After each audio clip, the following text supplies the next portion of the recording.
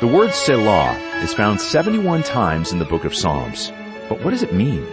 We'll find out today on Through the Bible with Dr. J. Vernon McGee. I'm Steve Schwetz, and I'm so excited to welcome you aboard the Bible bus as we set off for our adventure in Psalms 3 and 4. So as you find your place in God's Word, Greg and I have got a quick update for you. Yes, and as always, we like to touch base with our World Prayer Team who are traveling on their knees through Middle Africa. So we'll be praying for countries like Equatorial Guinea, Chad, Angola, Cameroon, and the Democratic Republic of the Congo. And today we want to have a special focus on probably a language that you and I love to say. Yes. The most. What is it? Umbundu. Oh, I love it. Umbundu, which is spoken by 7 million people, mostly in Angola. They're in Africa. And Through the Bible has aired Umbundu now for basically 20 years. Yeah, and one of the things that I like to keep coming back to is, you think, 7 million, that's a lot of people. But you know what? It's not a big number for a language. And two things to catch there. Number one, we're in Umbundu. And we've been there for 20 years. Yes. So the ministry of Through the Bible has been going into Angola in that unique mother tongue. And again, the power of that, if you're multilingual, you appreciate this. The language you learned in your home is your heart language. And when you hear Bible teaching or any content in your heart language, when there's not much of that stuff available, you're going to listen. Yes, and it is that long-term faithful commitment to flinging seed that results in fruit that comes out of that kind of commitment. In fact, literally this morning, I got an email from a colleague who's traveling in Africa, in southern Africa, and he sat next to two pastors on a plane who turned out they were from Malawi. Yeah. And when they heard that he was associated with Through the Bible, they just went crazy. Yeah. And again, a similar dynamic here in Angola. We have a country dominated by poverty. You have people that say they're Christian, but a lot of false doctrines, witchcraft, and multiplicity of beliefs are common. Very few trained pastors.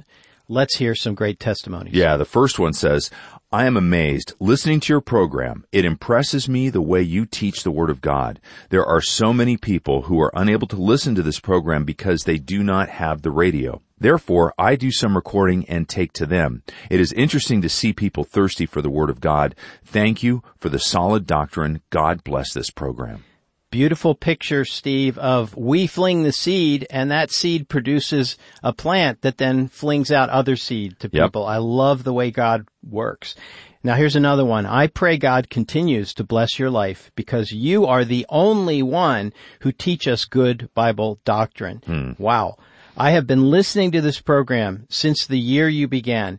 You can imagine that today I consider myself a PhD in the Bible studies because of your teaching. I thank God and never think of stopping to listen. Wow, such an encouragement. This next one I really want to read. I'm excited about it. It says, I am revising my knowledge about my Bible. I used to be a minister working on church planting. I went to a Bible college from, now get this date, 1960 to 1963. So I did a little math. Yeah. This man is in his 80s, give or take a little bit, at the youngest. Yes. I am a retired minister. You are teaching me more than I was taught at the Bible college. I am doing review of the Word of God every evening. I thank God for this program. My wife and I never miss a single episode. God bless you.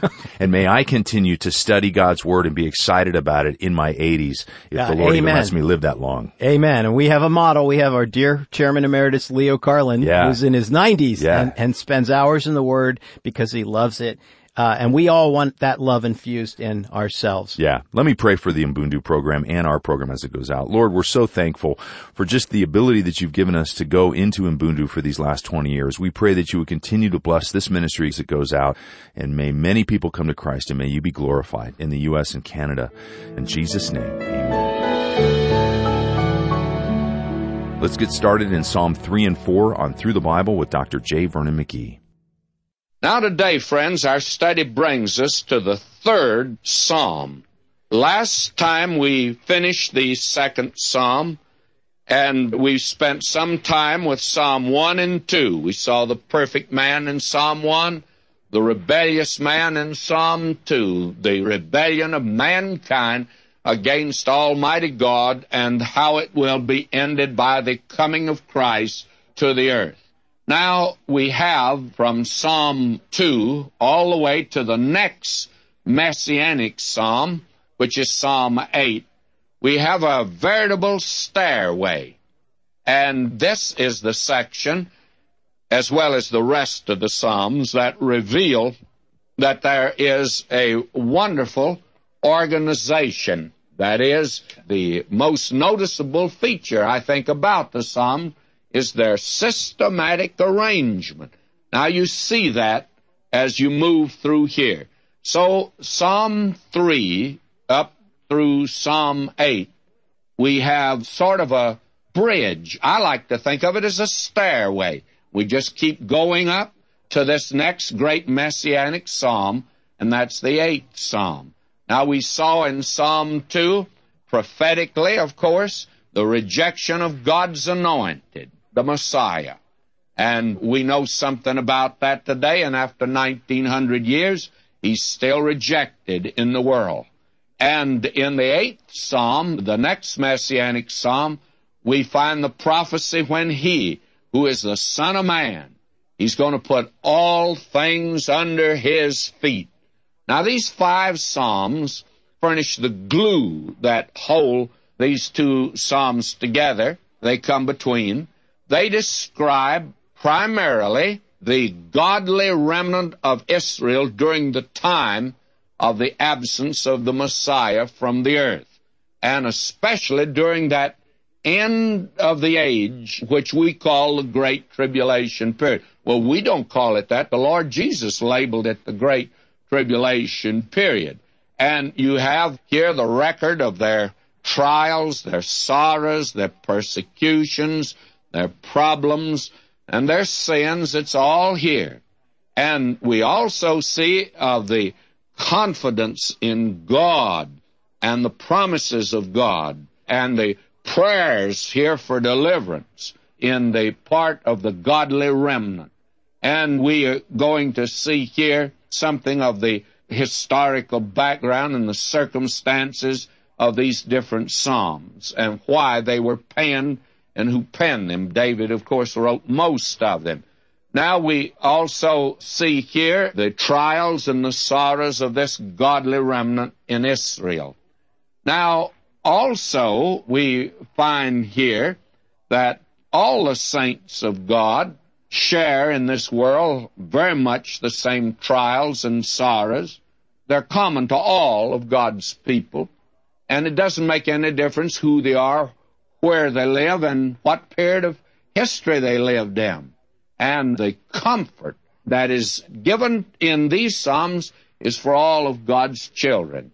So that, let me put it like this, that we have in these Psalms, first of all, the personal experience of David. We'll see that in a moment in Psalm 3. Then that is the primary, of course, interpretation. Then there is the application, and I think a direct application to the nation Israel and to the godly remnant in the Great Tribulation period. But there is also the application to God's people anywhere, anytime in the history of the world. So that if we look at the Psalms from that viewpoint, actually it'll make it more meaningful to us. Now what we have here in Psalm 3 is this. It's called a Psalm of David when he fled from Absalom, his son. Now that tells us about this psalm. This is the thinking of David. This is what went on in the heart of David when he had to flee from Jerusalem when Absalom, his son, had rebelled against him. It's a very real psalm, therefore, because it came out of the personal experience of this man. Now, we have here, therefore, that experience of David. You see, this man was, I think, in a real bad spot because he became an outcast and a fugitive from his own city, which is called the city of David, Jerusalem, and from his own people where he was king, because Absalom, his son, rebelled against him and was seeking his life. He intended to put him to death. And your heart can't help but go out to David. You remember when we went through that historical section, David fleeing, and there was the enemy actually cursing him on the sidelines, and David's mighty men, and one of his captains, Joab, says, "Let me go over and run a spear through him." David said, "Oh, no." David knew there was coming to him that which Nathan the prophet had said would come to him from God because of his sin. You remember? David didn't get by with his sin at all. When Absalom raised his rebellious heart and that vicious hand against his father, why, your sympathy goes out to David. But you remember Nathan had said to him way back in 2 Samuel, the 12th chapter, verse 11, listen to this. "Thus saith the Lord, Behold, I'll raise up evil against thee out of thine own house." Why? Because David had sinned greatly. And now Absalom leads this rebellion. And this man, David, he's actually now hated without a cause. God had graciously forgiven him and restored him, but he has to reap his sin. And it's in Absalom's rebellion that he does it. And we find here his enemies had increased on all sides, for the hearts of the men of Israel went after Absalom. In fact, that's what the Scripture says, that the hearts of Israel went after Absalom. He was an attractive young man. And, of course, he was a good, clever politician, is able to promise the people a great many things, actually never was able to deliver, of course. Now, there were many that rose up against David. Shimei, you remember, was the one who reviled him and cursed him. Many ridiculed him, and he went out barefooted and weeping and in sackcloth and ashes, and he passed over Kidron. May I say, it just looked like there was no help for him at all anywhere, and he went out. Well, listen to David, will you, with that kind of a background. This is the psalm. "Lord, how are they increased that trouble me? Many are they that rise up against me." He's speaking right out of his heart, friends, as he leaves Jerusalem. And he says, "Many are they who say of my soul, there's no help for him in God." God has forsaken him, but God hasn't. And thank God today, friends, when somebody says to me, "I can't understand how God would put up with a man like David," I always feel like saying to a person like that, well, if God will put up with David, maybe he'll put up with you and he'll put up with me.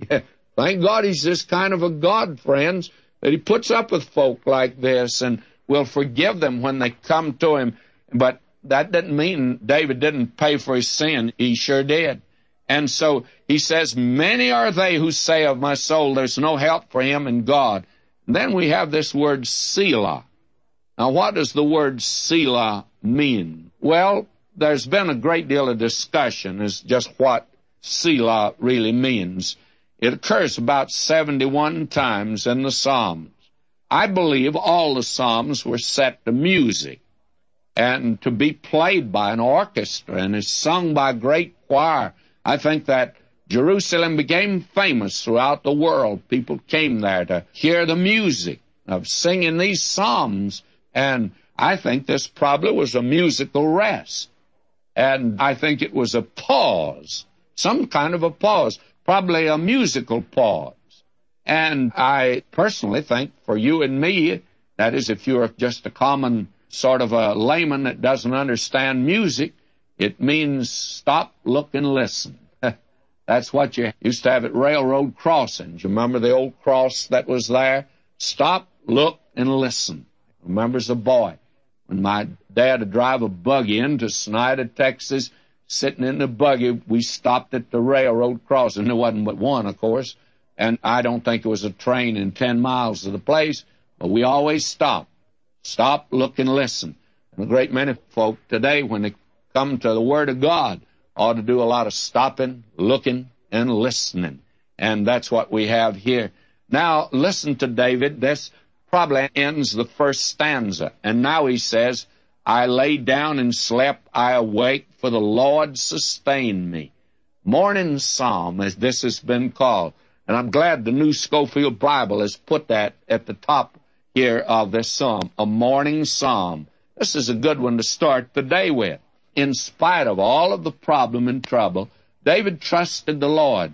he could sleep at night. He wasn't able to get hold of an aspirin tablet or any of these other miracle drugs that can put you to sleep today, but he just trusted the Lord and pillowed his head on the promises of God, and he went to sleep. And he says, I awake, for the Lord sustained me. And he says, I'll not be afraid of 10,000s of people who have set themselves against me round about. Why, though the whole world be against him, David said, I'm not going to be afraid. Someone said to Cromwell, he's considered, by the way, the bravest man that ever lived. They said, what is the explanation of your bravery? Well, he says, if there is any bravery in my conduct, it's because, he says, I fear God, therefore I have no man to fear. Martin Luther also took that position. And if there was more fear of God, there would be less of this licking the boots of men today. There's some men that are going around with their tongues black. They spend their time licking other men's shoes. You know why? Because there's no fear of God before their eyes.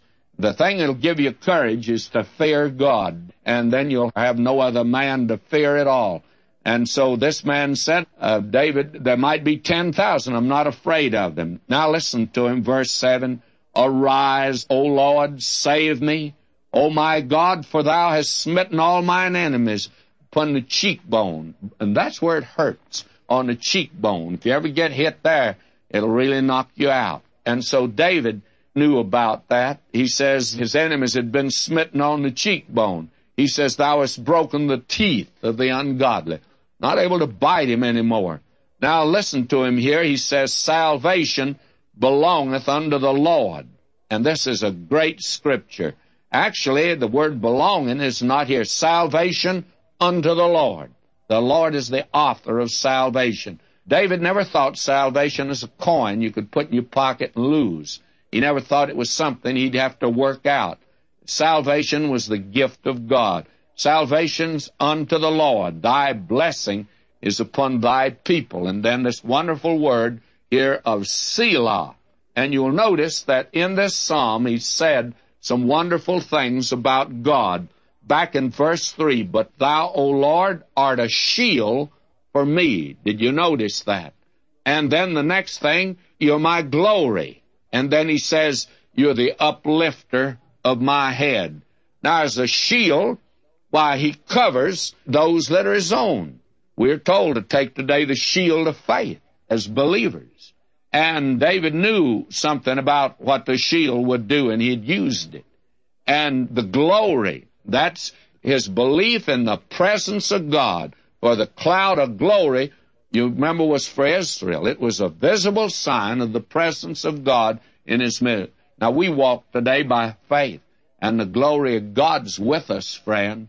He makes himself real to those that are his own today. And then he calls himself the uplifter of his head. And how could that be? Well, he'd promised to build David a house and give him a blessing and a glory and a kingdom. And he says, he's going to uplift my head. And today, my friend, we may be down, but he's going to lift us up. This is a marvelous psalm, is it not? Now, the next psalm, Psalm 4, is in this same line. Psalm 3 was the perfect man rejected. And I've labeled this psalm here, the conflict between the seed of the woman and the serpent. And that's what is going on in the world today. And this is called an evening psalm. We'll see why. And it divides itself something like this. You have a cry in the first 3 verses, then a correction in the next 2 verses. Then you have confidence in verses 6 and 7 and 8. This is the psalm. It's a brief one.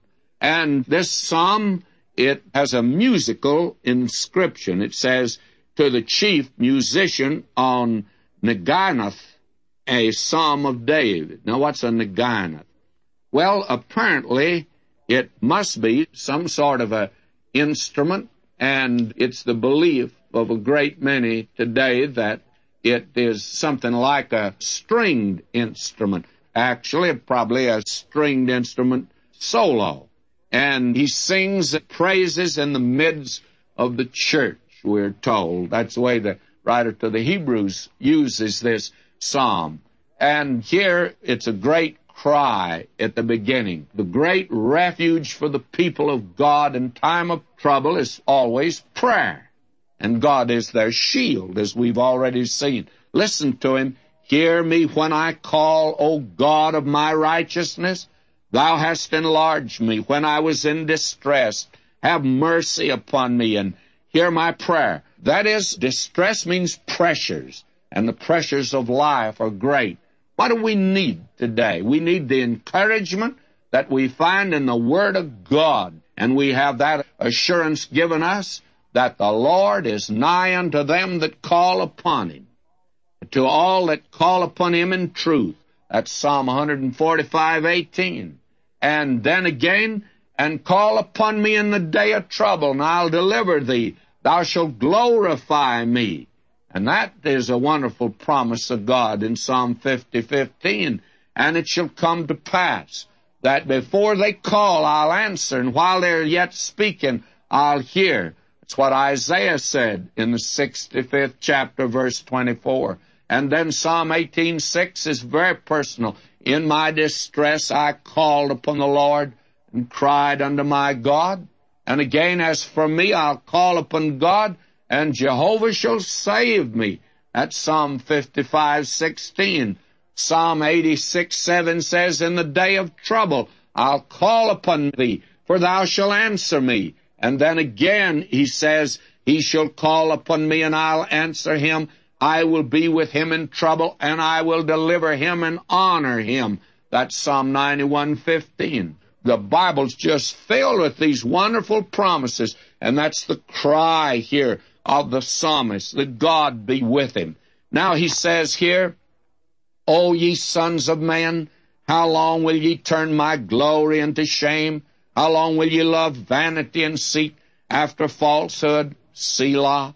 But know that the Lord hath set apart him who is godly for himself. The Lord will hear when I call upon him. How wonderful it is. God will hear our prayer. Then we have the correction that's given here, and it's sort of a warning. He says, stand in awe and sin not. Commune with your own heart upon your bed and be still. Selah. The word is tremble and sin not. We need a little bit more trembling than we're getting today. And then he says here, offer the sacrifices of righteousness and put your trust in the Lord. How wonderful this is. Be angry and sin not is the way that Paul translated it when he quoted in Ephesians. Now notice the confidence, the assurance here of faith. And he says here, there are many that say, who shall show us any good? A lot of people saying today, well, everything's gone to the bow-wows. Nothing can turn out right today. Well, Lord, lift thou up the light of thy countenance upon us. How we need that today. Thou hast put gladness in my heart more than in the time that their grain and their wine increased. David's heart, like the rest of us, it failed in time of trouble. And David here found out that God was good to him. And around them were these unbelievers among their own people, mocking them. And they were the ones that said God's not going to do anything. But God did do something for them. Thou hast put gladness in my heart more than in the time that their grain and their wine increase. And God today, and he alone can make good for us. Now it's an evening psalm. Listen to this. I will both lie down in peace and sleep, for thou, Lord, only makest me dwell in safety. This, by the way, is a good sleeping pill at night. Have you ever tried Psalm 4? It's a little better than Somanex, by the way, and it's lots better than aspirin. Psalm 4. Oh, how wonderful these Psalms are for us today, and what they'll mean to God's people in that day of trouble. All right, we'll pick up right there at Psalm 5 next time. Until then, may God richly bless you, my beloved.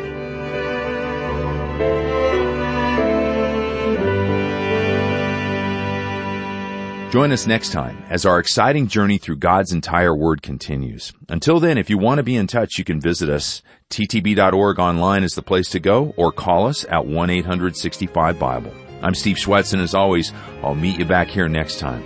God bless you today as you walk with Him in His Word. Jesus made it home. All to Him I owe. Sin had left a crimson stain. He washed it white as snow. We're grateful for the faithful and generous support of Through the Bible's partners, whom God uses to take the whole Word to the whole world.